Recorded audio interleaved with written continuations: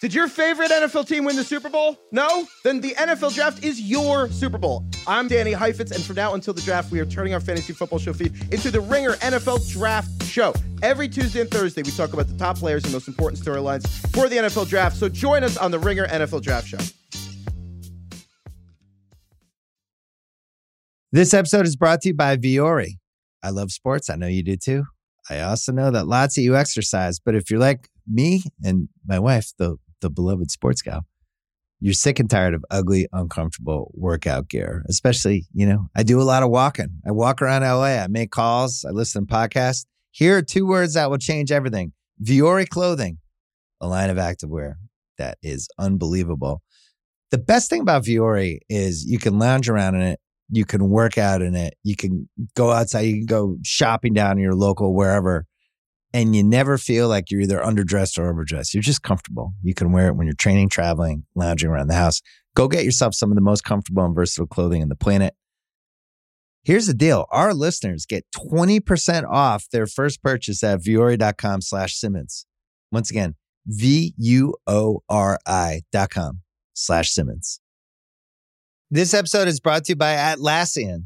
Atlassian software like Jira, Confluence, and Trello help power global collaboration for all teams so they can accomplish everything that's impossible alone. Because individually we're great, but together we're so much better. Learn how to unleash the potential of your team at Atlassian.com. Atlassian.com. Atlassian. Tap the banner or visit this episode's page to learn more.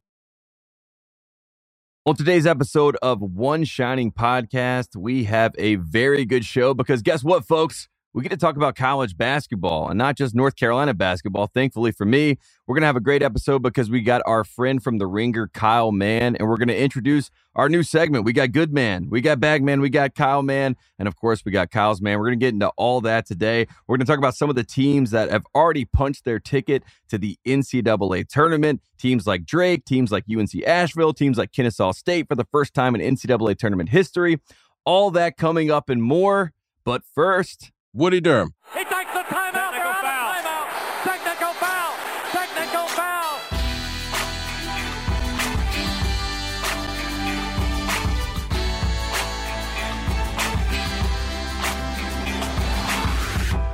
And now joining us on One Shining Podcast, I'm so fired up about this appearance. He is, of course, the Ringer's J. Kyle Mann, a person that I've been a fan of from afar, but now I can actually talk to him on a microphone on a show. It's official. Kyle Mann, welcome to OSP, man. I'm fired up. Me too, man. I've had a little pep in my step today, just ready to do this because I feel like you and I, I don't know, whenever my wife gets this look on her face whenever we go to a party and she can tell I've gravitated to someone or I've discovered someone. I went to I don't know, and she could tell that I've locked into a conversation that won't involve her. I don't know. At the Ringer, we have college basketball fans. They're around, right. We have people that are into their teams, like Roger's big into it, and you can find little pockets. But I feel like you and I have kind of gravitated to each other, even though we were talking about you left basically right as I started at Ringer. And yeah, you were waiting for me to leave. There's only enough room for a couple blue bloods at the Ringer. So Bill was like, okay, Carolina's out, Kentucky's in. Let's bring in the number one program. And, you guys have 8 national championships. You're striving for 9, as we all know. So Kentucky, you got the number one spot. You got the number one seat. But at the end of the day, even if the blue bloods all have this competition, obviously, with each other, we all kind of love each other too. We all kind of have there's this certain air about the respect that's there where it's like, okay, we're having a conversation. We're at the adults table and then the kids table with the new bloods and the true bloods. They're trying to yell at us, but we're keeping it blue blood as always.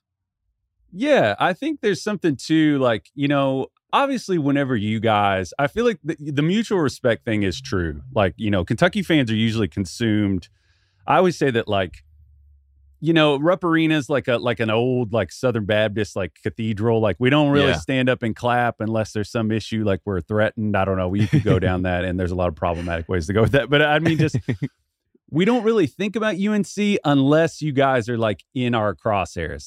David Noel is coming down the baseline and he's throwing down a big dunk like he did in 2006. That's when Kentucky fans are like, wait a second, I don't like this. I don't like what's happening. I kind of described the Rupp Arena experience. You didn't have to do that. But The Rupp Arena Didn't. experience That to was- me is like it's a Carolina setting, a Dean Dome setting, but with the passion and the angst of the NC State fans, but winners. You know what I mean? Not the insecurity of the NC State fans, but the fact that they're really got the bravado to tell you that they're the best, which I do appreciate that about Kentucky fans. And my dad grew up working in Bowling Green, Kentucky, so you know I know a little bit about Kentucky just as a kid. So look, the point of the story is that you and I have a lot of commonalities, and now we get to come together and talk about basketball. And it's not going to be just about the Blue Bloods, but in general, it's nice that we have that in our back pocket.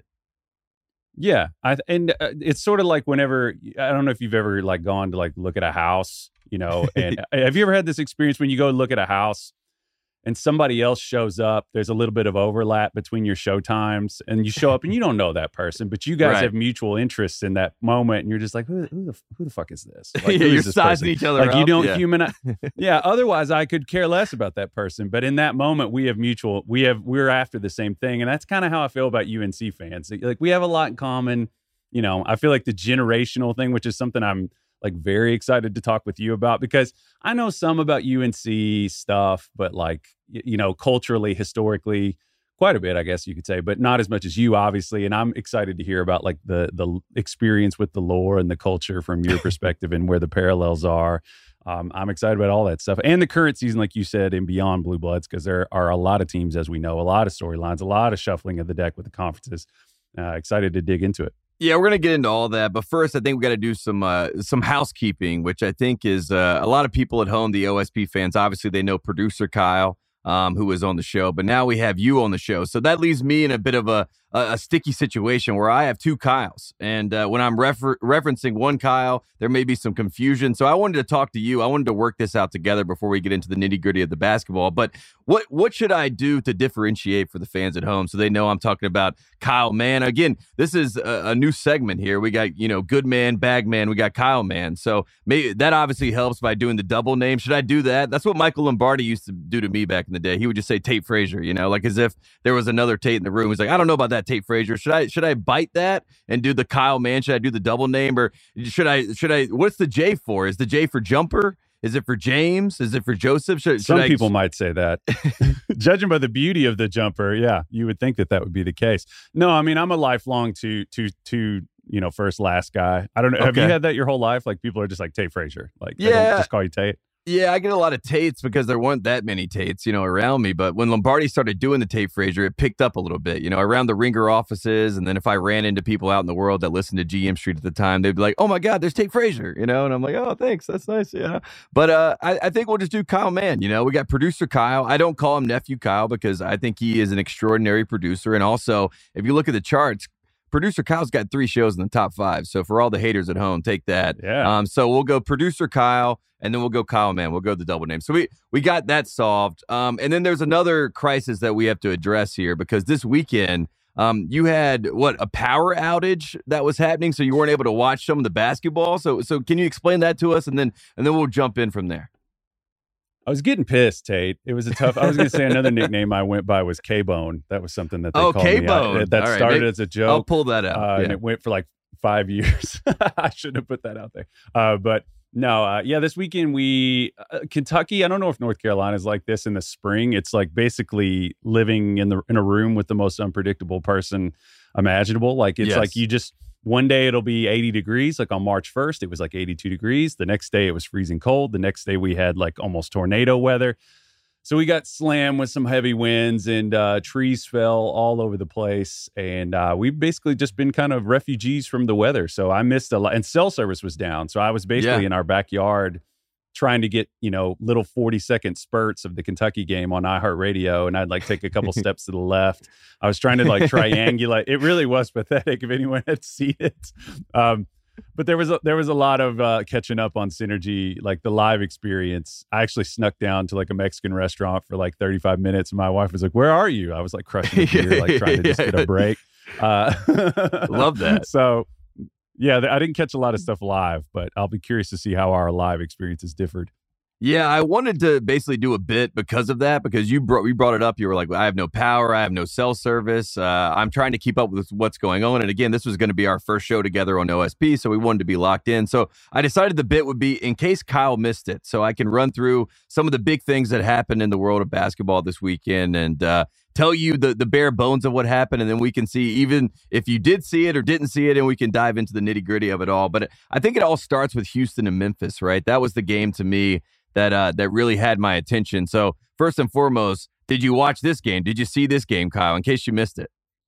I saw like 75% of this game. Okay. Go ahead. I'll let you talk about it up to start. Well, I was going to say there was some conversation about the fact that CBS cut away from this game at the end of the game. They cut away to show Drake and Bradley do their starting lineups, which tip of the cap to the mid-majors. I like that. In a world where all the top dogs get the top treatment, it was nice that CBS said, you know what?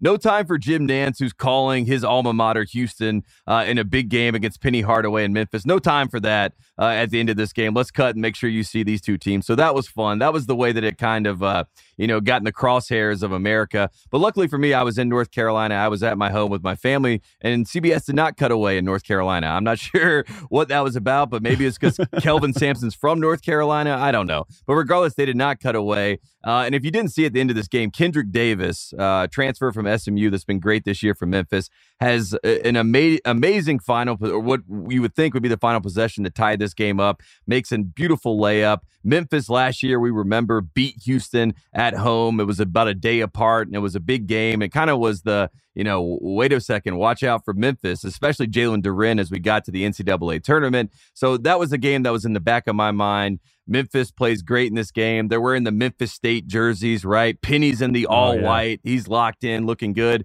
But then at the end, as Houston has been prone to do all year, they somehow figure out a way to win this game. Jamal Shead, some would say it was a push-off.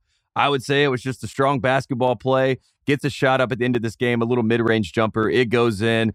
Jim Nantz is on the call, losing his mind for his Houston Cougars as he gets prepared for his final March Madness run.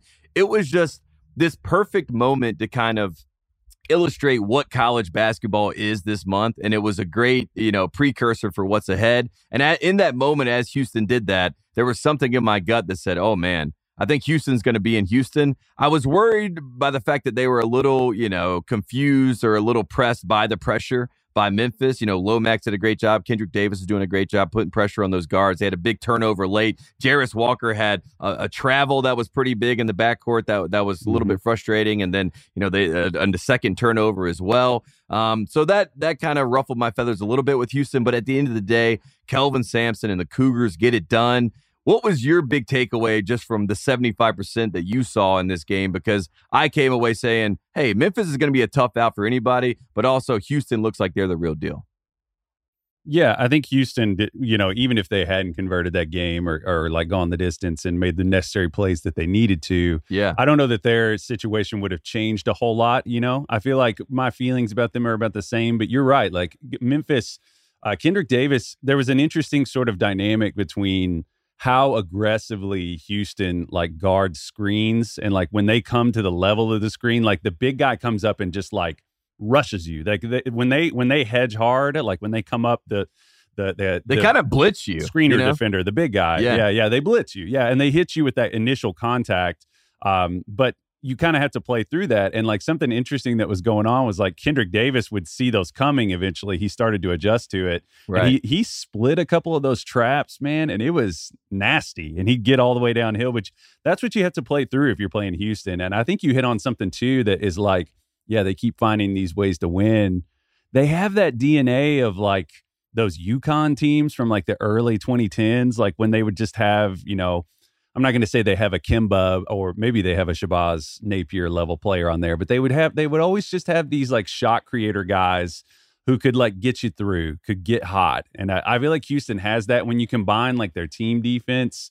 Yeah, man, I absolutely think this is the best threat that they've had since probably the 80s, man. I mean, honestly, this is the best college basketball team they've had since then, I would say. And I think the casual fans, like I was watching PTI the other day, and they brought in Jay Billis, and Wilbon, he's the best. And Wilbon goes, look, I don't know anything about Houston basketball. So Jay Billis, explain to me what's going on here. Houston's good again. I feel like that's still the conversation about the Houston Cougars, as if it's this novelty act. And I just want to remind people at home, Houston made the Final Four 2 years ago. They made the Elite Eight last year, and that was without Mark, and that was without Sasser. So you got those two guys now. You got a guy in Walker who I've seen him projected as a lottery pick, right? So this Houston team has a lot of talent.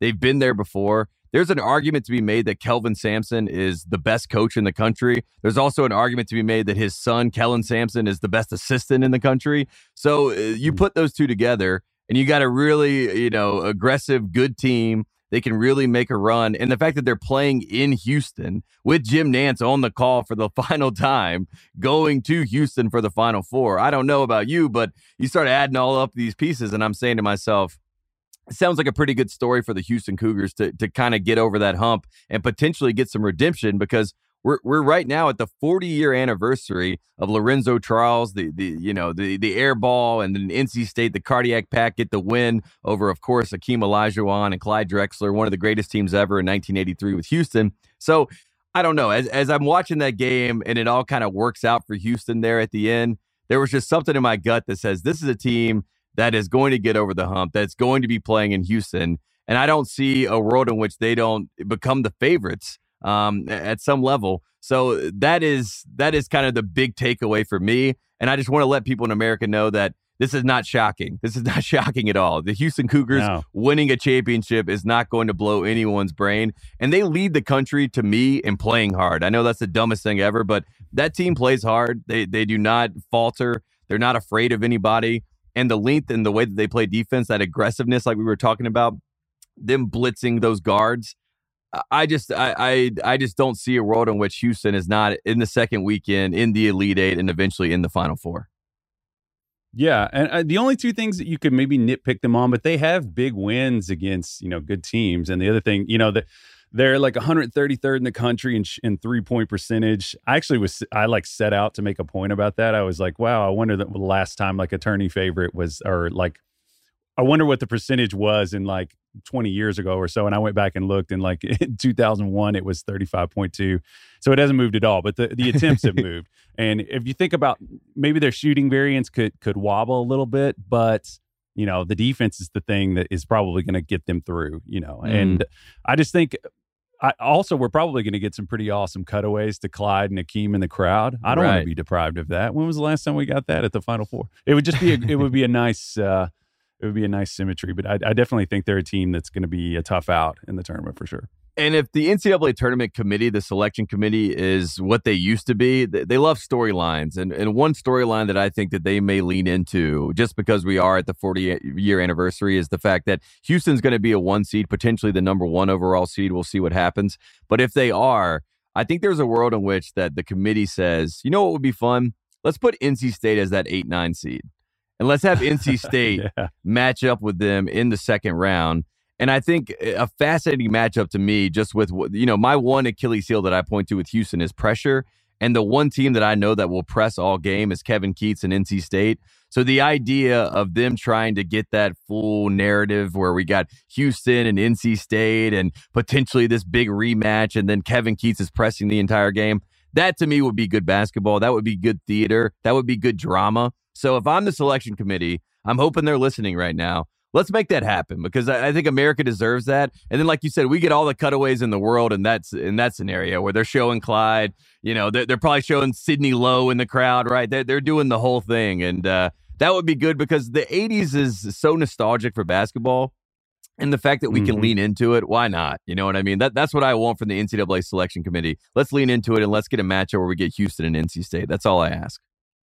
You just want America to be introduced to DJ Burns. That's what you want more than anything, right? Right. I can just feel that. Right. I mean, can you feel the Twitter moment that's coming when he starts to get some buckets? He gets on a little run.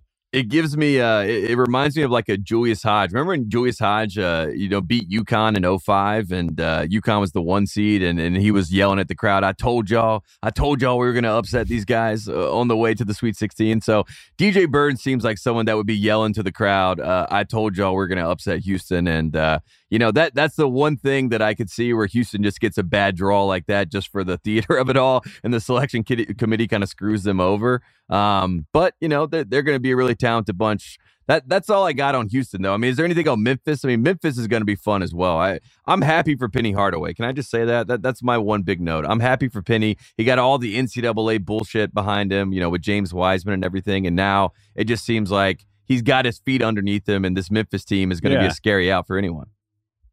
Yeah, it seems like he's kind of settled.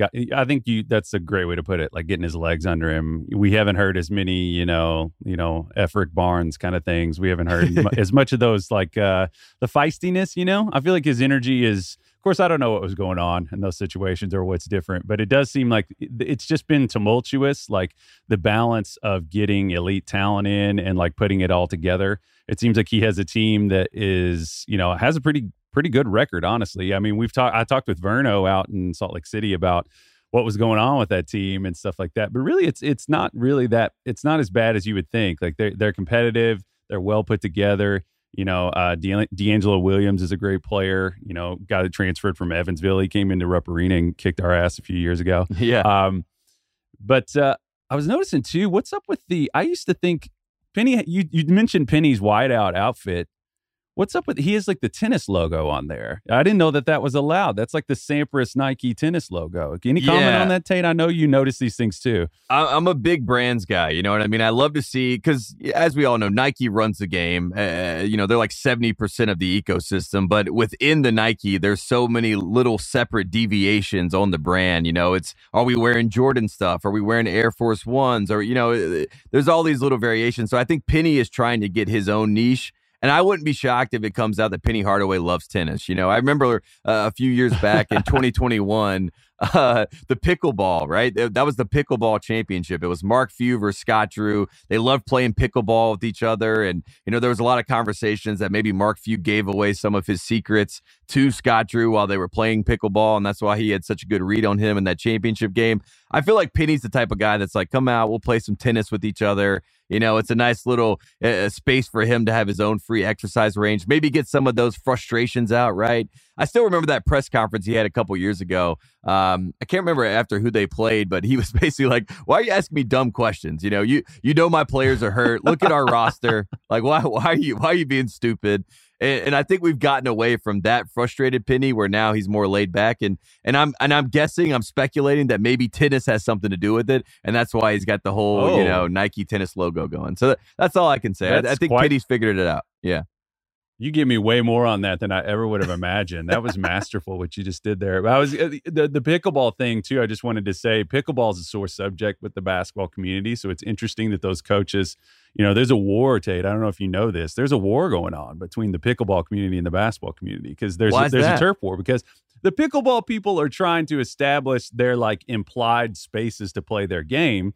And one of their spaces is they think they can just come in and willy-nilly take our hooping space whenever they want. Oh, wow. It's a problem. It's an issue. So, you're saying that like your local local YMCA right now, you have your basketball court, quintessential basketball court where, basketball was created at a YMCA. And you're saying that the pickleballers are coming in, they're putting nets up, and they're bringing their stupid paddles and their wiffle ball, and they're saying this is where we play now. I don't like that. That's upsetting.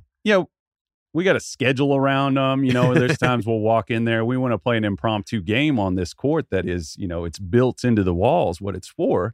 And I walk in there and there's like a big group of people playing pickleball. And I'm just like, what is this shit? I don't know. I just wanted to make you aware of that tension that's going on. It's something to monitor, I think. Yeah, I'm not a pickleball guy. I've played pickleball a couple of times. I appreciate that it's a game that is, accommodating for all ages, that is fun for everybody. But it's not competitive. Like it's too easy, I guess I would say. Like in general, like everyone is great at pickleball for the most part. Like if you have general hand-eye coordination, you can be really, really good at pickleball. And I don't know, for whatever reason, that does not make me. I don't enjoy that as much. And I'm not a great tennis player, but I'm down to go out there and do my best and get exposed and get embarrassed. And then I'm like, what a great game. You know what I mean? I like when I get humbled out here on the court. Pickleball, nobody's getting humbled. They're just having fun. So, Wow. You just set yourself up for a segment here. I can just picture a video where Tate is getting pelted with pickleball. There's people out there just licking their chops ready to humble you. Like, you can't be humbled in pickleball. I don't think anybody can. I'm not sure. Maybe I can. We'll see what happens. I'll go out there and I'll do my best. And also, it seems like, the Kevin Durant's of the world, like the Blake Griffins, there's a lot of basketball players that are investing in professional pickleball teams. I don't know if you've seen this as well. So I don't know. There's a lot going on there, which I don't want to get into, but there you go. There's a war happening right now, and I'm choosing the side of the basketball players. Yeah, there you go. One more thing in case you missed it. The Race to 69 showdown that we had between Indiana and Michigan. Both teams tied at 69. They go to overtime. And for the friends of the program that are listening and don't know the Race to 69, it is a dumb bit that I find hilarious because when I was coming up in college basketball, people would always say to me, it's a race to 70. It's a race to 70. And we remember the NBA, Ralph Lawler, who was, the Clippers broadcaster. There was Lawler's Law. Bingo. He said, yeah, right. Yeah. First to 100, right? So in general, it was just a dumb bit back in the day. It was like, well, it's a race to 70, but really it's a race to 69. It's the Lawler's Law of college basketball. But this Indiana-Michigan game perfectly plays out where we get 69-69. Michigan was up for the majority of this game. It looked like they had a chance to steal one and maybe get some conversation about them jumping up, moving up in the net. Maybe the Bubble Boys are trying to bring Michigan into the equation. Indiana looked a little bit lethargic early on in this game, but then they found their fire, they found their fight, and they get a nice win at the end of the day. Did you see this game, Kyle, and did you have any big takeaways from this one? Michigan is a team I'm keeping an eye on. I didn't get to watch this one in its entirety. It was a highlights buffet for me on that one. But that's a team that I don't know if we're going to be doing a conference tourney sort of focus. I think we are going to be doing that. And also, I just want to say dumb bits that I think are funny, like what you said. You just described my life. I mean, that's a lot of just my day-to-day existence. I think this bit is great. I'm sure it's infuriating other people. My wife usually is the one who suffers the most at that. So don't feel bad, So your bits. That's good. But I think Michigan is definitely a team with high, here's the word. I feel like variance has been the word of the year at the Ringer, but they're a team that has talent. I'm a very big believer in Jett Howard, which I'm sure we'll get into more at some point. But I think you want to look for guys who can just go wild, like take over. And it's something I want to do with you too at some point. I think we'll get a chance is just to introduce characters. The tournament is always about characters. And, absolutely. It's like you and I know day to day, maybe on any given day, you might meet somebody like Harold the Show Arsenault. I just wanted to bring that one up and throw that one your direction.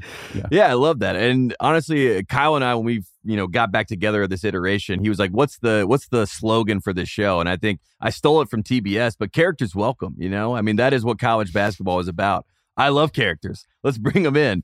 And as far as the Ringer, our favorite ability at the Ringer is variability. You know what I mean? And I see that a lot of the time when people talk about, basketball today with the 3-point shot and all that stuff. So we can lock into that. And I like Kobe Buffkin as well. So, that was one of my guys that I was pointing to in this Michigan-Indiana game. I'm happy for Indiana. I think Indiana is probably the one legit team in the Big Ten that if I close my eyes and you tell me that one team in the Big Ten made it to the Elite Eight Final Four, I think I could talk myself more into Indiana being that team than maybe any other team in the Big Ten.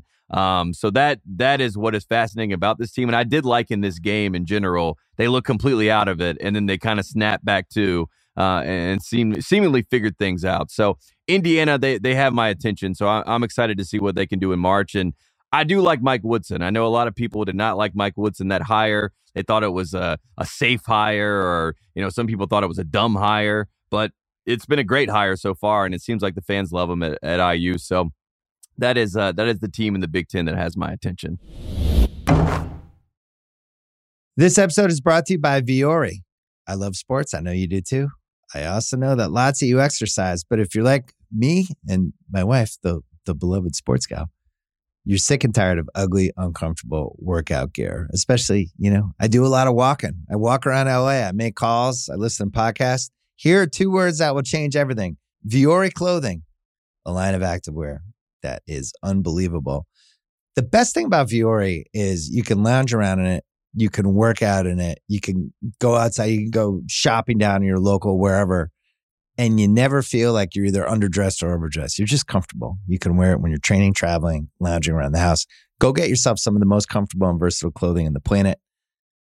Here's the deal. Our listeners get 20% off their first purchase at vuori.com/Simmons.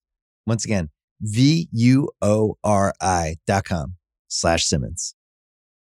One more thing, because we're doing the classic bits. We got the good man, we got the bag man. We're doing Kyle Man right now. I wanted to run by you. I'm going to start with the good man here, and the good man of the week is Hubert Davis. And we can talk about and get into the specifics of that. Obviously, on Saturday, I did like a nice little reaction show, tried to get my thoughts down.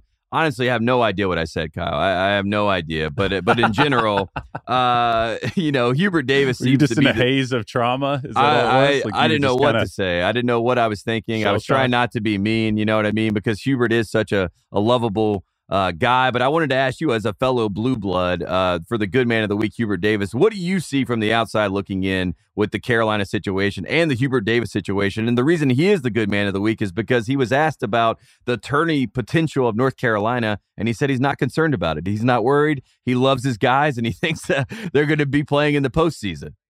Yeah, that's the look you should have. That was his explanation. I'm familiar. I've heard a lot of the bad guy. I've heard the bit, and I was maybe thinking, do I even understand the bit? Because I was like, good guy. So you're just saying he's a good-natured fellow. Is that the I'm story saying here? Like that at the end of the day, when things maybe go sideways, and for any coach, that's what the good man is. It's like when they leave the situation that they are currently in, all of the fans and the people that covered them say, wow, it didn't quite work out. The results weren't there, but boy, was he a good guy. Boy, was he the best. And that's kind of what Hubert Davis is in right now, where everyone's just trying to remember last year, that beautiful, magical run to the national championship game. And then he's just an eternal optimist, right? No matter what they throw his way, Hubert Davis has been able to spin it in a positive, and that is very good man behavior, and that's why he's the good man of the week. Yeah, and I guess what we're tracing the line of here is like the perils of the in-family hire, and you guys are sort of, you and Duke both are sticking with it. Duke says yet to play out to the point, well, just because they haven't had any coaching change in a long time. The regime fell. We're just waiting to see if the new regime will be as hateable. I'm very excited to explore that with you on a consistent basis. I'm sure you'll have many thoughts. But thoughts. Yeah, UNC from last year to this year, it just seems like, and you can tell me, is it? I had a conversation with a pretty avid Carolina supporter who told me he thought, this is pretty extreme, but he said he thought that run to the championship game last year was one of those where it was like a deceptive thing, where he said he thought it was going to set the program back 10 years. 10 years is ridiculous with the transfer portal. You could change coaches tomorrow and get a new team and you're back. But what do you think about that? Do you think that, I heard you say that you wouldn't trade it, and I agreed with you. I was just like, oh my God, the experience that you guys had last year. I was just couldn't imagine that run. Really kind of reminded me of the 2014 run that we had, where we had like a terrible year basically, and then had a run that was incredible. Yep. Exactly. Yeah. And now what was Carolina's seed last year? They were better. They weren't an 8 seed, were they? They were an 8 seed. It was the same thing. Oh, okay. Yeah.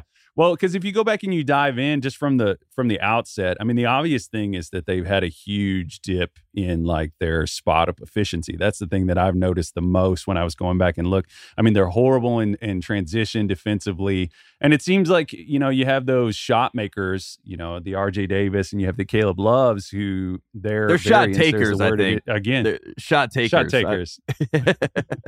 I can see where you would take umbrage with that. But it's like if you look at the guys who were taking the bulk of the shots last year, it was Love, Mannix, the huge one, RJ Davis. And those guys both, all of them shot over 40% from three. And Leaky Black, even on spot ups, was taking less of them, but at 36.2. And this year you look at it and it's a different thing. You got Love, Leaky Black, and then Nance and RJ. Is it as simple as like Mannix pressure release on their offense because it's, ostensibly the same team. Did Manek make that big of a difference? I mean, he was just a flamethrower heater. Is it that simple that energy and that juice just energized the team and you take it away and it's just like it's bogged down? It doesn't work anymore? What is it, Tate? I just think there is some sort of strange mental block with this group because if you look at their games, right, they've lost 12 games this year. 8 of those games, they've had a lead with 7 minutes or less left in the second half. So they get in these positions. It just happened with Duke. We get to the 420 mark. North Carolina is seemingly in a position to go win the basketball game, and they completely no-show. And it seems to me it's this weird fantasy about recreating that moment in time. It's like every single game that they get down to these moments, this crunch time period, Caleb is going for the hero kill shot. Every single guy wants to have that Caleb Love hero kill shot moment. They're all competing with each other for that kill shot moment. And in reality, the guy that probably should be touching the basketball is Armando Bacot.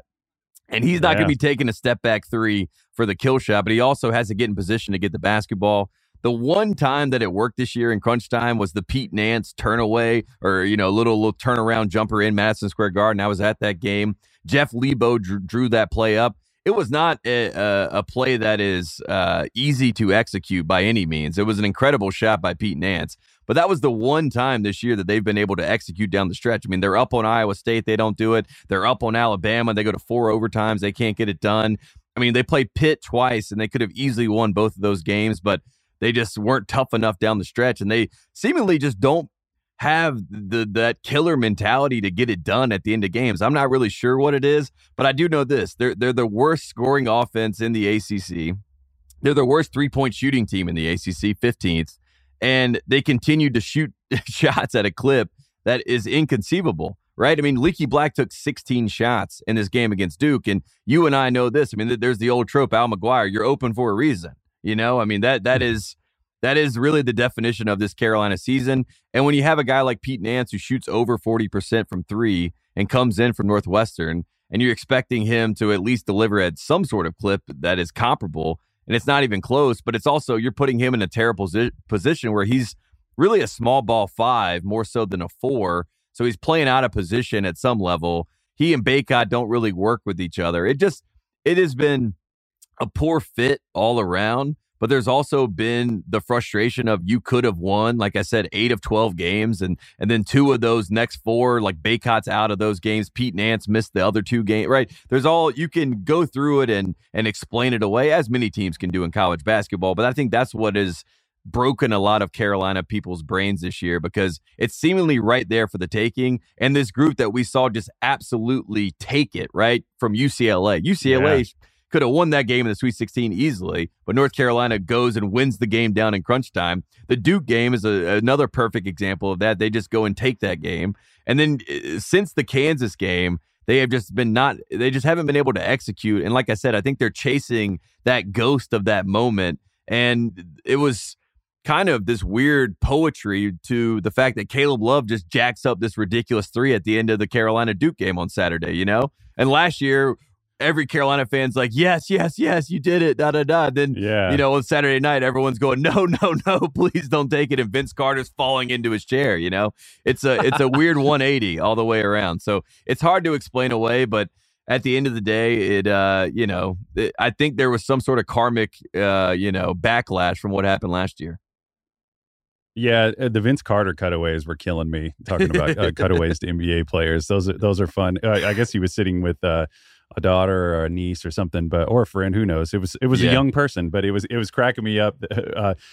And a couple things, one statistical and one a little more like nebulous, a little more abstract, is just that like they're producing, clearly something is bogging down about their offense because they're producing fewer uncontested looks than before. That's a sign of a good offense. You look at the best teams in the NBA, I think like 8 of the top 10 that like are actually contenders are like really, really strong spot up efficiency teams, meaning like just open baskets created by the threat of like downhill pressure, whether you got a great driver like a Luka, John Moran, a Shea, on and on and on. And then also that like it seems like they're sending doubles Bacot's way more this year, and he's just not, it hasn't been, they haven't been as efficient on like capitalizing on those, it seems like. And another thing too that is interesting to me, I'm going to make like a creativity sort of analogy parallel here is that, like, you were talking about like being in your head about recreating something that happened in the past.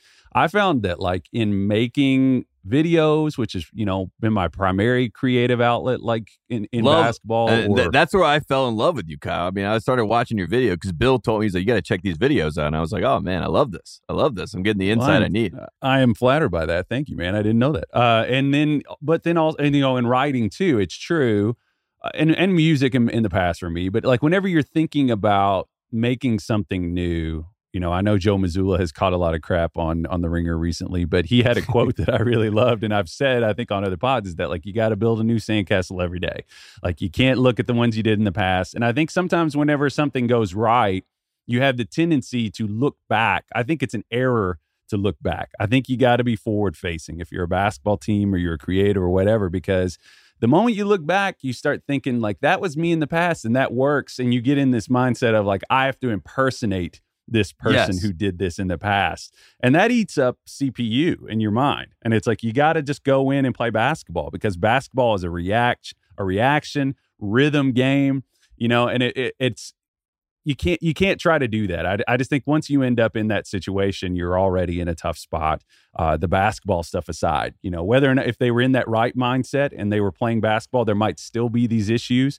But I'm curious if you think, do they have a run in them, Tate? Do you think there's any kind of magic in them? They still have these shot creators. What if they just go wild again? I've been on the other end of it, like biting us. Like Aaron Harrison made those big shots, and then they got into the 2015 Wisconsin game, and they were like, "We're going to do what we did in the past," and they screwed us over. Like they went rogue, and it hurt us. I don't know. Do you think that they have a chance to do anything? I think that they obviously have a chance because of the talent and the way that the ACC has unfolded this year. And if you look at the bracket with the way that it kind of has broken for Carolina, Hubert's 3-1 against Virginia. So if they beat Boston College, presumably the next matchup they have will be against Virginia. So Hubert, for whatever reason, for a team that Roy Williams struggled so much with, Hubert Davis has been able to find a way to beat Virginia. So that's actually a pretty good draw for them.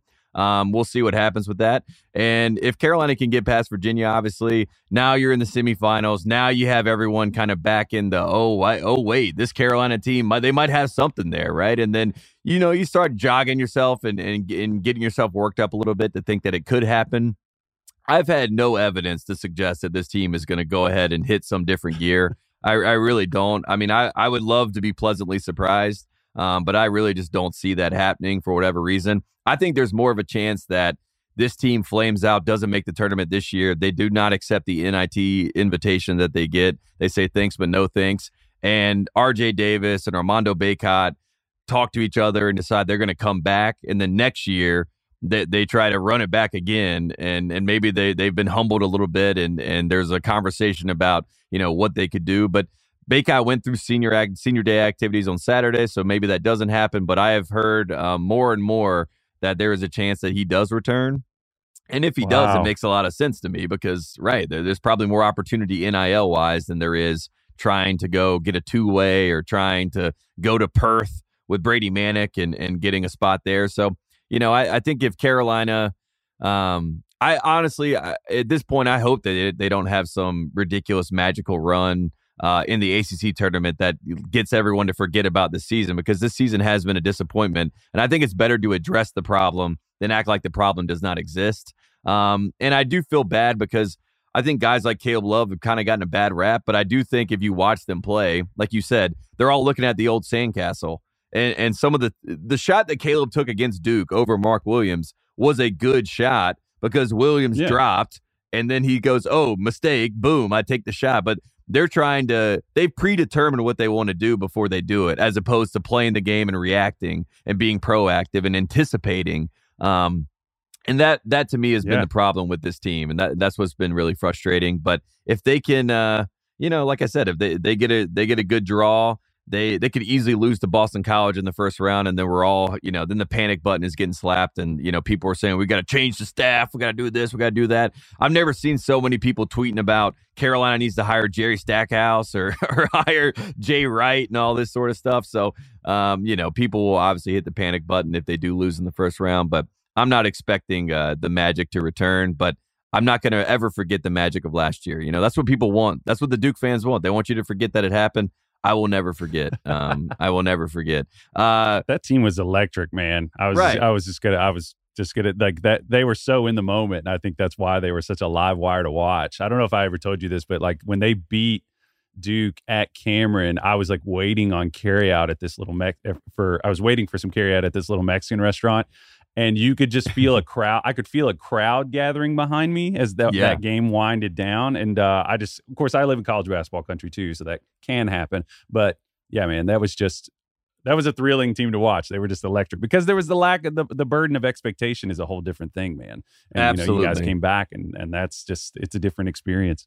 This group seemingly likes when their back's against the wall. That's why, if you did want to just, buy the dip, right? If you were a gambling man, if you want to look at the odds of Carolina for the ACC tournament and you want to say, hey, I'll take a flyer on these guys, I don't blame you, because that's seemingly what this team likes. They like when everyone doubts them, that the season's over, they're dead to rights. That's when they all come together. But Brady Manek is not walking through that door. So that is one thing I know. Let's get to the bag man of the week, because this is something you mentioned, the NIL portal, and I think this team is fascinating, and they're kind of under the radar a little bit just because, for whatever reason, people don't like to talk about Coach L, and it's maybe because his nickname is Coach L, but Jim Larrañaga is the bag man of the week, and Miami at large, they are co-champs of the ACC regular season. They obviously this year get Nigel Pack to come in. It was a big NIL purchase, right? We got the number 850,000. Then Isaiah Wong, who is presumably going to be the ACC Player of the Year.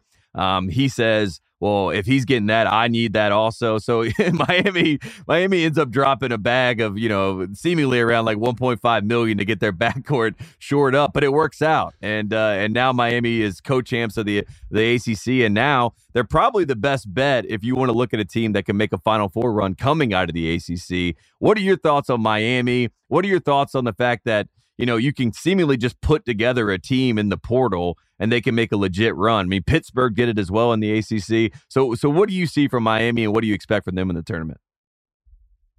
Well, I'm curious too if you think that like next time around, if like, we obviously had this boom of NIL money and people, it's sort of a gold rush. Yes. We're seeing sort of the more exaggerated boundaries of it. Like people are going way, it's sort of like the salary cap spike in the NBA. Tyler Johnson got a huge deal. Like, maybe that won't happen next time around. I don't know if like, do you think that Miami is just the Wild West and they're just going to continue to do this? Because they've always been the kind of like, we're going to get a seat at the table, the wild cards. They're willing to play in the fringes. Do you think that next time around, are they going to pay that much for a backcourt like this? I think they will if it works. I think if Miami ends up in Houston and goes to the Final Four, if you're Jim Larrañaga, let's not get as misconstrued. Jim Larrañaga is not a guy that he has to buy talent to win games. I mean, Jim Larrañaga is one of the best coaches in college basketball. So that's the other part of this Miami team. It's like you bring this talent in and then you put them underneath a coach who's going to get the max out of these guys. That's a scary proposition for anybody in the ACC, and that they could be the class of the ACC, right? So that is, if it works and they make a run to the Final Four, I wouldn't be shocked as soon as the portal starts again, Miami's the top bidder for some of these talents to come in and continue to run this thing back, because nobody really knows what the proper approach is to NIL. But if it leads to results, we know Miami will continue to go back to the well. And I don't blame them for doing so. And I have no ill will towards them for doing so. In fact, I have a little bit of, respect for the moxie, right? The fact that they say, we don't care what you think about us, so we're going to run it back and we're going to do what we do. And, Miami can be Adidas, Miami could be Nike, Miami could be Jordan, Miami could be any brand, and Miami's going to be Miami. And I think that is probably one of my favorite things about Miami. That's that you mentality where they just say, we are who we are. We don't care what you think about us. And in case you forgot, we're a private school in Coral Gables. And guess what private schools can do? They can pay money because they got a lot of money. And if I'm a Miami fan, like Kevin Clark, for example, the Ringers Kevin Clark, I would love to get his thoughts on this team. But they all love Larrañaga because he's such a great coach. And as long as you have him as the front man, the band is who the band is, but Jim Larrañaga, Coach L, is going to be the face of it. And at the end of the day, when you have him in March after what we saw with George Mason back in 2006, that's someone you want that can make the adjustments on the fly and get you to where you want to go. And if he has primo talent, we're talking top 20 talent, it's hard to beat. It really is. And that's why Miami, I worry about their defense. I really do. I think they're like 121st in scoring defense or something insane like that. But the offense that they have, the punch that they have, and Jordan Miller to me is a guy, I haven't seen him on draft boards really, but he has my attention. I really think Jordan Miller is a really good player. I know Wong and Pack are going to get all the credit. Pack's a great guy to have late in the game. He's a great free throw shooter. He can ice a game for you. But I think Jordan Miller could be an X factor for this team, and they can make a deep run. And if I look up and see Miami and Houston, it would not surprise me at all. And I think Jim Larrañaga is almost a little bit underrated with his coaching right now in college basketball. Yeah, he's a name that I feel like if you're just broadly following college basketball, you probably don't know a whole lot about him. But great pull with the George Mason thing. I mean, that was one of the all-timer tourney runs, and you talk about adjusting on the fly. Shout out to Tony Skinn. But yeah, if you're talking about Jordan Miller, I mean, off ball, you described how much they have invested in this backcourt that's working really well. And Miller is playing off ball a lot, but doing it really efficiently. And he definitely deserves some credit for that. They're not a team that I want to see in the tournament. Definitely not. You know, you wonder defense in like the half court game. It matters in every round, but you start getting when the talent parity starts to sort of level out and you get against these other teams that have a whole lot of talent that can really execute in the backcourt. That's going to make a big difference. And I think on the NIL thing, this speaks to, I think, some of the sort of snobby moralism and like, nose thumbing that people did where they were just like, once this money enters into it, a lot of this stuff is just out in the daylight now, newsflash, folks. Happy from Blue Chips wasn't the villain. He was the hero of that movie. I always wanted to throw that take at you. But, I like that. That's a good take. I rewatched that movie recently because I'm obsessed with it, number one. But number two, I was just wanted to watch it. And I was like, yeah, he's not the villain of the movie. Maybe he was an assoul, but he's trying to take care of these kids. Yeah. Yeah, man. What's wrong? You get the best money, that line, the best money that talent can buy, or, whatever. It wasn't as wrong as we thought back. Because when I was a kid, I was like, oh, bad guy. Of course. You get the right leadership in place. That's what this speaks to. You can function like this. And college basketball is changing, and really that's who's to blame if things aren't. If the ship, clearly they love playing for Larrañaga. They're fun to watch. Definitely a team that I wouldn't want to see in my bracket if I'm contending, because they can knock you off. I mean, they could also kick your ass. They couldn't just knock you off. Like they have some firepower. And people forget they beat, a team with the number 3 pick in Jabari Smith, and my opinion, one of the best rookies in basketball right now in Walker Kessler, right? I mean, they beat that team last year, and that is something that I think broke a lot of people's brains at the time because everyone was very high on Auburn. Everyone thought Auburn was going to be a Final Four team, myself included. I thought they could. I worried about their backcourt with Katie Johnson and Wendell Green, and they're still there, as we both know. But just to see Miami do that last year, that confirmed to me how good of a coach Larrañaga is in the tournament setting, right? And this team is better than that team, in my opinion. I really do think that. So if Miami makes a run, it makes a lot of sense to me. This episode is brought to you by Anytime Fitness. We're not all professional athletes, but we all have health goals. That's why Anytime Fitness gives you access to personalized plans and support from a coach. Plus, you can track your training, nutrition, and recovery progress with the Anytime Fitness app, just like the pros. With 24/7 access to more than 5,000 gyms worldwide, get more from your gym membership. Visit anytimefitness.com to try it for free today. Terms, conditions, restrictions all apply. See website for details. Kingdom of the Planet of the Apes has arrived in IMAX. What a wonderful day! This summer, one movie event will reign. It is our time. They stole my village. I know where they're taking your clan. Bend for your king. Never. Kingdom of the Planet of the Apes, now playing only in theaters. Rated PG-13. Some material may be inappropriate for children under 13. One last thing before we get out of here. I just had to run this by you because, again, Kyle, you're a Kentucky guy, and you love Camelot. You love Lexington, Kentucky. So we got to talk about a former coach there that is on the tip of my tongue always when it comes to college basketball. He is a man that we all know and love, and his name is Rick Pitino. And in case you're not keeping up, in the world of college basketball, Rick Pitino's Iona team is on an 11-game win streak. They are the number 1 seed in the NAAC tournament that is in Atlantic City, a place that Rick Pitino is going to thrive in. And this is probably his last team with Iona before he goes and gets another job. Hopefully they can win the tournament. Last year did not work out for them, but if Rick Pitino can handle business as the 1 seed, get his Gales to the NCAA tournament and get that stage as a 16 seed, I mean, are we going to buy are we going to lean into the idea that Rick Pitino could be the second coach after Ryan Odom to have the 116 upset? Because I feel it on the tip of my tongue, and I feel like it's possible, because this Iona team is probably the best team he's had. And I shouldn't even say probably. It's definitely the best team that he's had. They're a really talented group, and they have the belief to think, hey, if we're playing Purdue and Purdue's the 1 seed, we can probably beat them, and Rick Pitino is a good enough coach to make it happen. Am I crazy for thinking that? And how much are you watching Rick Pitino's Gales? I don't think it's crazy because, I mean, we've seen over the past few years, obviously we've seen it more and more. I guess statistically, yeah, it still qualifies as crazy that they can knock off a 1 seed. Yeah. But right. I mean, like if they get up against a Zach Edey, I mean, that's just like, that's a force that you're just not accustomed to seeing. And we've seen what Zach Edey can do to, high major college defenses. Like he has some simple things about his game that are just really, really difficult to refute. Like I can't imagine what his like post-up efficiency would be.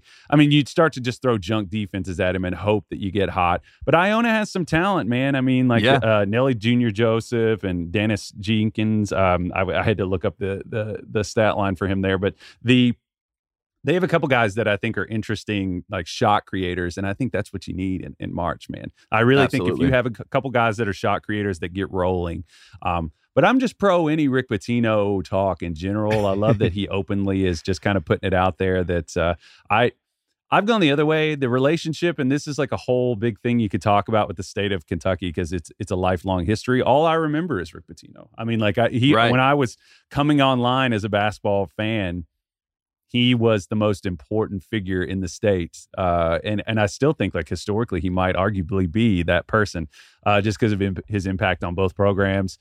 He made a lot of people mad. He left Kentucky. Everybody got really mad at him. Louisville fans were just crowing and laughing and being like, haha, that was like their ultimate, like they got us like that they knew how much that annoyed us and they were laughing about it. And the rivalry was incredible. And then he turns around and makes every Louisville fan mad. So, I've gone the other way where I just love it. I embrace the ridiculousness of it. It seems like you do too. It doesn't seem like Bills is open to laugh about it. He's still pretty mad at Rick Pitino, but he's still mad about Chauncey Billups. Like he cannot get over Chauncey Billups. You know what I mean? That trade and that decision is something that will haunt Bill forever. And I just have to remind him that Rick Pitino doesn't care about the idea of potential. Rick Pitino wants results right in front of him at that moment. He's not thinking about 2-3 years down the road. He's not 2 years away from anything. He wants to win now. He and Larry Brown, to me, they kind of have the exact same makeup where no matter how it goes, it's going to go a certain way where it's going to be a lot of good, but it's going to end badly. That's just how it ends up working out, unfortunately, with those guys. But the highs are so high and the basketball highs are so high that it's worth it. And you can't deny the fact that, as he told all of us, he's never cheated the game. He may have cheated a lot of other things, but he has never cheated the game. And that is what matters to me, and that's what matters with Rick Pitino. And before we get out of here, is there a team that you think Rick Pitino has his eye on? Like, I've seen Notre Dame, I've seen Georgetown. Some people, like myself, have even pointed out, why not Louisville go back after him? Like, what is a fit for you in your mind that you say, oh, I can see Rick going there and maybe having a 5-year, one last hurrah kind of run where he can go and try to compete for Final Fours and titles? I always predict my long-term prediction with him was that he was going to end up at like a Boston. That he was basically going to have like a Benjamin Button type thing where he like ends up back where he started, or he like takes a Boston College or a Providence level team. Of course, Providence is a good program, but not that Boston isn't. But I don't know why I'm always on the defensive there on Twitter. I'm sure the Boston fans that are out there are going to come for me anyway. If you're out there, say hello. But I think Georgetown and Notre Dame are interesting because you're talking about I'm not saying they have snooty moralism in the hyperbolic way that I was talking about NIL, but those are two institutions that are buttoned up to the top button. You know, I just don't. You don't see them playing around. I'm not saying it's never happened, but you don't see them like they're not like Miami. I feel like it's probably going to be a high major program that's on the fringe that is going to be thinking about like, okay, this guy's, you know, kind of a distressed asset, even though like he is coaching at Iona. It seems like I've heard a lot of SEC teams that are kind of like just kind of floating. Like I've heard Ole Miss. I don't know. It seems like a team like that in a power conference that's like, we have been disrespected forever. We're trying to get to the table. Why not? Why not take a run here with Rick Pitino? Because he's going to come in and be good, man. Say what you want about Rick Pitino. I think he's one of the most important basketball coaches of all time. If you go back and look at his impact on the way the game changed in the 90s, his teams have shot more threes in the 90s than Cal's teams do now. I mean, I'm a big fan of him on a basketball level. I always just watch what he's doing with anticipation and glee. And I think you and I should at some point do a pod from Porcini's if you're open to it. If they'd let us, they won't. I've been there. But, it was a great time. Kyle was with us. We did a nice little tour of. We did all the Rick Pitino pit stops. You know what I mean? We went to the dorm where the strippers came. We did everything. It was great. Great time on your tour. Yeah, right. We did a live show in Louisville. That was the best of times to get the full Rick Pitino experience. There's nothing really quite like it. I think that there's, I know a lot of people have talked about this, but I think Georgetown. Obviously, Patrick Ewing is still the head coach at Georgetown, but I think that for a lot of people that don't know the recruiting story of Patrick Ewing put, Boston in his Final Five, and obviously he was from Massachusetts, so there was a lot of that, staying home stuff. But he loved Rick Pitino from 5-star. They hit it off. Pitino recruited him at the camp. There was a lot of conversation about, Rick was really one of the guys that he trusted. Obviously, he goes and plays for Big John, who ended up being like a father figure for him. But in general, he has such a respect for Rick Pitino that I think whoever comes in for Georgetown, if they decide to make a move, there has to be a passing of the torch, so to speak, and there has to be a good faith situation. And if Patrick Ewing has someone like Rick Pitino that he is very close with, that he has a lot of basketball respect for, that he has, it's someone that he looks up to in a seniority kind of way, I think that's the best way to play the Georgetown situation. And Rick Pitino knows how to recruit the DMV. I think he really tinkered with the idea of going to Maryland, but then with all the Under Armour and all that sort of stuff, I think he was just like, that's too much of a. He's like, that reminds him of Adidas. He's like, I don't want to go back and to have to play at that high level stakes with the recruiting brands and things like that. So I do think that if he was able to go to Georgetown, have Patrick Ewing sign off on it, be still involved with the program in some like capacity, him and Mutombo, and he also gets to use Jordan Brand, and he also gets to recruit the DMV. He also doesn't have to go to the South. I don't think Rick Pitino wants to go to the South. I think Louisville is as far south as he would go. He doesn't want to go to Ole Miss. He doesn't want, I don't think he wants to do that. So in my mind, just with the Ewing situation, I think that Rick Pitino to Georgetown makes a whole lot of sense. But again, Patrick Ewing is still the head coach. I want to be respectful of that situation. I feel like a lot of people have not been respectful to that situation. And if that does happen where Rick Pitino goes back there, Patrick Ewing, please come to the Charlotte Hornets. Please get down there and teach our big men how to play. Teach Mark Williams how to play basketball. I think he has a lot of potential. So that would be my pitch to the Georgetown powers that be. Bring in Rick Pitino, make Patrick Ewing happy, and let's make Georgetown good again. I'm not saying Georgetown has to be great, but let's just make them good because it's better when Georgetown is good, and that history needs to be respected. So that's my final Pitino pitch right there. I think it works out, and if they beat a 1 seed, shoot, every team in the country might be calling this guy to give him a chance. And I had one of my buddies on the recruiting trail who's an assistant coach, and he reached out to me and he goes, yeah, we had Pitino and he's watching these 5-star kids, and we asked him who he's recruiting for, and he said, I don't know yet. So he's already out there. He's already out there putting the legwork in. So watch out for Rick Pitino, man. Oh my God, I don't know yet. I'm gonna go shopping for Ferraris. Yeah, I don't have the job yet, but I know it's coming. It's coming. Okay, yeah, you gotta love Slick Rick for that. Yeah, and shout out to the 5-star podcast doc that you did too. You dropped that on there. That's a classic. That's a good one. I love the lore. Yeah, it's stuff. I learned a lot about all these coaches and how kind of tight-knit it all is. And I also learned the origin story of Rick Pitino becoming a head coach, which I think maybe some people don't know this, but Rick Pitino was playing basketball in Hawaii. He was thinking about going overseas to play professionally. And anyways, Howard Garfinkel, who ran the 5-star camp, said, the Hawaii head coach is over there. Go talk to him. Ask him about a job. And Rick Pitino was like, I don't want to do that. I don't want to be a coach. I want to keep playing. Like, that's a dumb idea. But he also loved the TV show Hawaii Five-0. So he decided that because of his love of Hawaii Five-0, he would go be an assistant coach at Hawaii. Pete Gillen was also an assistant coach there. So he and Pete Gillen were on the Hawaii staff together. One of the greatest stories in basketball history. I would love to get a doc about that Hawaii team when they first came together. But the reason Rick Pitino is a coach is because he loved Hawaii Five-0. And to me, that is the perfect summation of why Rick Pitino is so fascinating to me, that he got into this profession because he loved Hawaii Five-0. So there you go. Yeah, a career that was driven by Lay's, There you go. It was started by Lay's. You see what I did there? Not a great joke. But no, I think the Hawaii Five-0. Plenty of Lay's ahead. Yeah, there you go. Yes, there exactly. you go. Well, look, this has been a great time, Kyle. I could honestly talk basketball with you, for as long as needed to be on a podcast, or even longer, honestly. But this has been great. This has been a nice trial run. I enjoyed our segment. I love doing the bag man, the good man, the Kyle man. We still got to wait and figure out who Kyle's man will be this year. Our producer Kyle, because he's got a lot of guys. He cares a lot about the names, right? He's a big Remy Martin guy. Shout out to national champion Remy Martin, the X factor in the title game last year. Kyle, that was Kyle's guy back in the day. So we're gonna figure out who his man is this year, but that'll all be in good time and in due time. Kyle, anything else before we get out of here? I really appreciate it, man. This has been a lot of fun. I appreciated Kyle's posturing as a potential Kentucky supporter during the tournament. Yeah. Kyle, I appreciated that. I heard it. Big Blue Nation heard that. We I have a phrase whenever something goes well or someone we get an endorsement from someone out there. I always say we humbly accept. Whenever there's a commitment, and Kyle, we humbly accept your support. And here's to a happy partnership throughout this tournament. Hopefully, you remain a supporter to stay on my good side. But I appreciated the posturing there. Yeah. Kyle's a smart man. He knows it's the biggest fan base in college basketball. He knows what he's doing.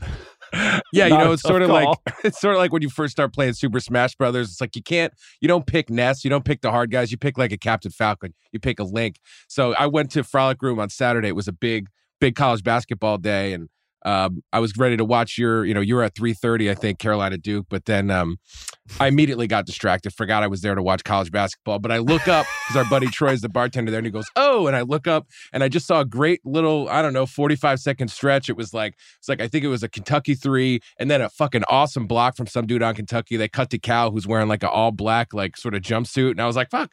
I think so. Kyle's man this week is Coach Cal. I mean that's subject to change, but I was locked in for that moment. I had like a 2.5 beer buzz, and I was like, wow, that's great. I like it. So it's all about feeling for me. So I was feeling the Kentucky team on Saturday. So I think it's official. Kyle's man is Antonio Reeves. Then I feel like Antonio Reeves with that 37-point performance, and he's what was he, SEC Sixth Man of the Year, right, or co-Sixth Man of the Year? So I think that could be a guy for you, Kyle. Antonio Reeves. I think on Saturday it was whoever did that block, whoever had that awesome block and I think it was the fourth quarter. I mean that's probably my guy of the week. Or Jacob Toppin. I think it was Toppin. Damian Collins, I think is who it was. That's who it was. Damian Collins is somebody. He's like a Chris Boucher clone. Yeah. I don't know if you've seen how much you've seen it, but he's just all arms. He's just like, I have my like all weirdo team. This dude has like comic book arms. Kyle, what kind of buzz we talking? Beer buzz we talking? We talking like craft beer, IPA, or were you I've reformed. I've reformed, and it was for a couple reasons. One, I used to.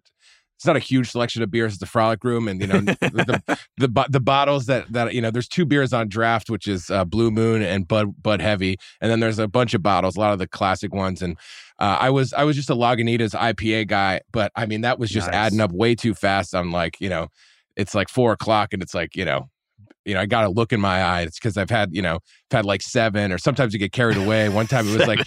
The bartender I was like, how many do you think I had? And he was like, well, it says here you had 15. I was like, 15 IPAs? That can't be good. Yeah, that can't be good. Hold on, my bill. I love you. I love that you said sometimes you have 7 and sometimes you get carried away. 7 IPAs isn't classified for you as getting carried away? No, that's regular. I think I I think I had like 5 pints of like Lagunitas, and Tyler Parker and I were crushing them at Top Golf at Summer League. And the next day I woke up and I was like the crypt keeper. Like my breath could have like killed a person, I think. I'm just impressed that 7 isn't a big night for you. You said you had 15. Did you? I hope you got an Uber home. It's like a local legend. Yeah, I walk. I only go places I could stumble back if I really need to. I like to walk home and clear my head and all that stuff. But no, it was. I mean, that was like an excessive one. But it was just one where everybody was like, "Look, dude, look at this bill." So they convinced me to switch to Bud Heavies. It's like $3 during happy hour. It's like $4 not happy hour. So the difference between the $7 IPAs all the time. It's just I've really reformed it. But yeah, before I was like, I just don't like the taste of any beer that you guys have. You don't have Red Stripe. You don't have 805.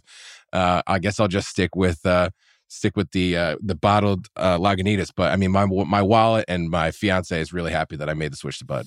Yeah, I will say I went there with you a couple weeks ago, or maybe even longer than that, probably. But I went there about 3:00, and you were like, "Yeah, we're drinking Bud Heavies," and I did not realize that the Bud Heavies were going to hit so hard. You know what I mean? So it was about 9:00, and I was absolutely housed. So I was like, "I got to get out of here. Get me out of Frolic Room." That is a tried and true tradition. Yeah. And look where we are now. We're all on a podcast together. So there you go. Appreciate you, Kyle, man. This is going to be something that we're doing all season long. We're going to have you out in Los Angeles, it sounds like, for the first round of the NCAA tournament. That's all to come. We got Selection Sunday coming up. We're going to do a little reaction to that when that comes out on Sunday. So all good things ahead. I'm excited about this year. I'm excited about March Madness, and it's going to be a lot of fun. Appreciate you, man. Appreciate you. Thanks for having me. All right. Thanks to Kyle, man. That was a lot of fun, Kyle. I was fired up about that. I was always concerned about the idea of, moving on and talking basketball, because you never know what these things are like. But Kyle, man, the blue bloods just come out in us, and we have a lot of fun. And that was great. I could have done that for about 2 hours. So that was a good start. I can tell. This. We already probably went longer than we should have. And that was, but you know what? That was the classic problem with One Shiny Podcast. And that's what people used to get mad at us for, behind the scenes. So, that's what we'll just do it again. We'll pick it up like we never left. It was great. I'm glad that he resigned to the double name Kyle Mann. I was also feeling like I don't really think Kevin Clark earned KC. He gets that sometimes. Yeah. My buddies back home called me Casey. I would have accepted that too. But so if it gets a little too confusing, I'll always have that in my back pocket. But I'm glad that he was good with the Kyle Mann, the Tate Frazier. I like the full name. I like the full name, Kyle Mann. And also I love calling you producer Kyle, because the people want to call you nephew Kyle, and that's not going to happen. That's not going to fly on this show. We're not letting that happen on OSB. We're brand. It's a hard ship to turn. It takes a while to turn a big ship like that, but we're working on it. I got it. I got you. And before we get out of here, just a quick couple shout outs, because some big things are happening in college basketball. Again, this is Champ Week. If you haven't noticed, there's been a lot of conference championship games, a lot of big moments that are happening so far. And that's one of the beauties of March, because we got a lot of teams that they may win their regular season, but then we get in the conference tournament. These are one bid automatic qualifier leagues. So right now we already have 4 teams who won their regular season titles that have been knocked out of their respective conference tournaments. We also have some history being made. One team in particular, Kennesaw State, who was the ASUN champs, first time making the tournament. They won 1 game, Kyle, back in the 2019-20 season, and now they are in the NCAA tournament for the first time. They played in their first nationally televised game in the championship game on ESPN2. I wanted to shout them out, and definitely shout out to their coach, Amir Abdur-Rahim, who was taking that program to new heights. Congratulations. We love when, the little guys get big moments. That's what we love in college basketball. We love the Cinderella stories. Another story like that, UNC Asheville, they beat Campbell to win the Big South. UNC Asheville is a team that I've always had an affinity for, just because I love Asheville, one of my favorite cities. I do the Asheville Championship every year. Excited for that this year coming up. So congratulations to those guys. Maceo Teague, by the way, one of my favorite players, a transfer from UNC Asheville, went to Baylor, won the national championship. People forget he played at UNC Asheville. So wanted to point that out. Also, Drake. Not to do the Soulja Boy Drake, but yeah, Drake, but not that Drake. The Drake Bulldogs, they beat Bradley to win the Missouri Valley. This is going to be their second tourney appearance in the past 3 seasons, so shout out to them. Shout out to UCLA. That is a team that, they would have won the Big Ten this year. Even though they're not in the Big Ten, they would have won it. They win the Pac-12 by an historic 4-game margin, and they go 17-0 at home. Shout out to Mick Cronin. That's a big thing for him. Shout out to the 6 players on the Big East first team. We got Jordan Hawkins, Adama Sanogo, Ryan Kalkbrenner, Tyler Kolek, Bryce Hopkins, and Sully Boom.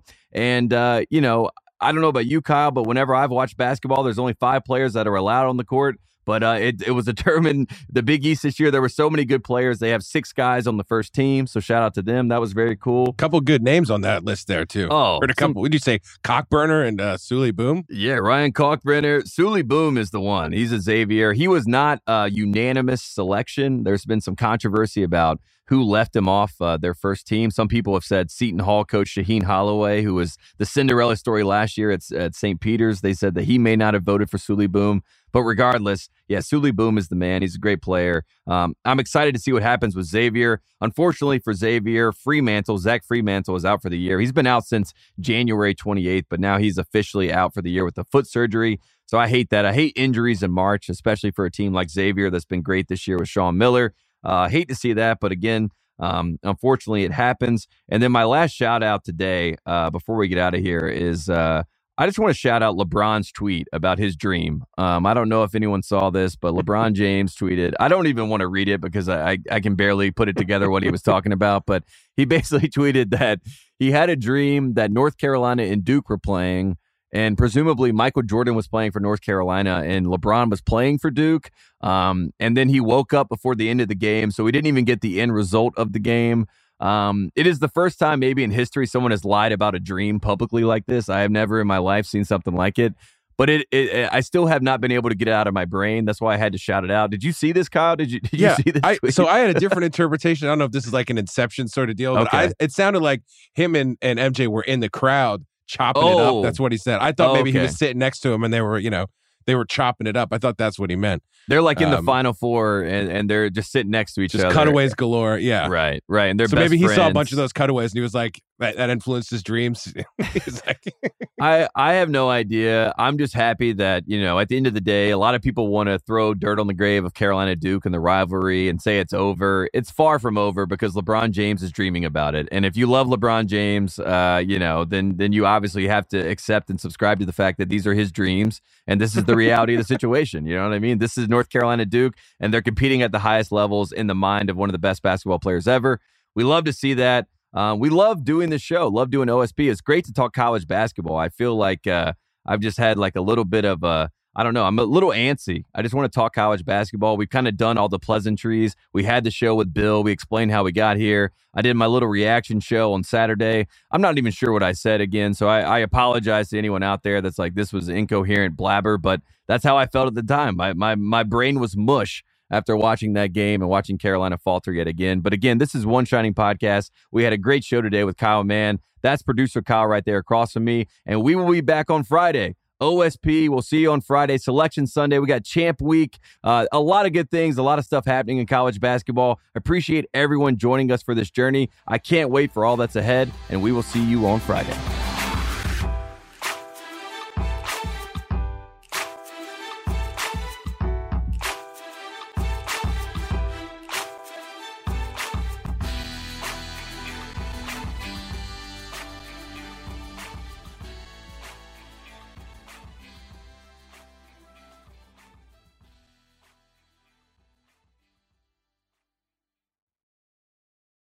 This episode is brought to you by Hotels.com.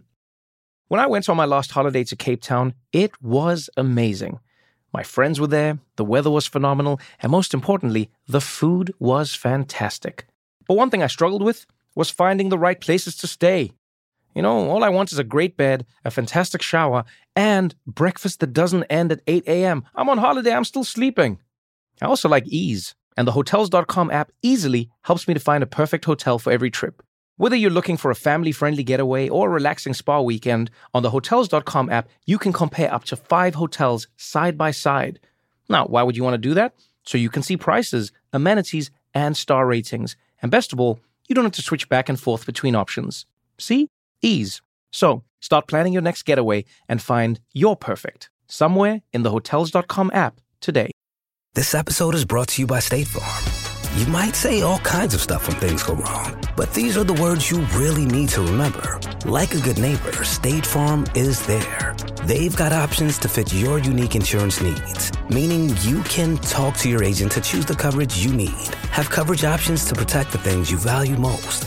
File a claim right on the State Farm mobile app and even reach a real person when you need to talk to someone. Like a good neighbor, State Farm is there.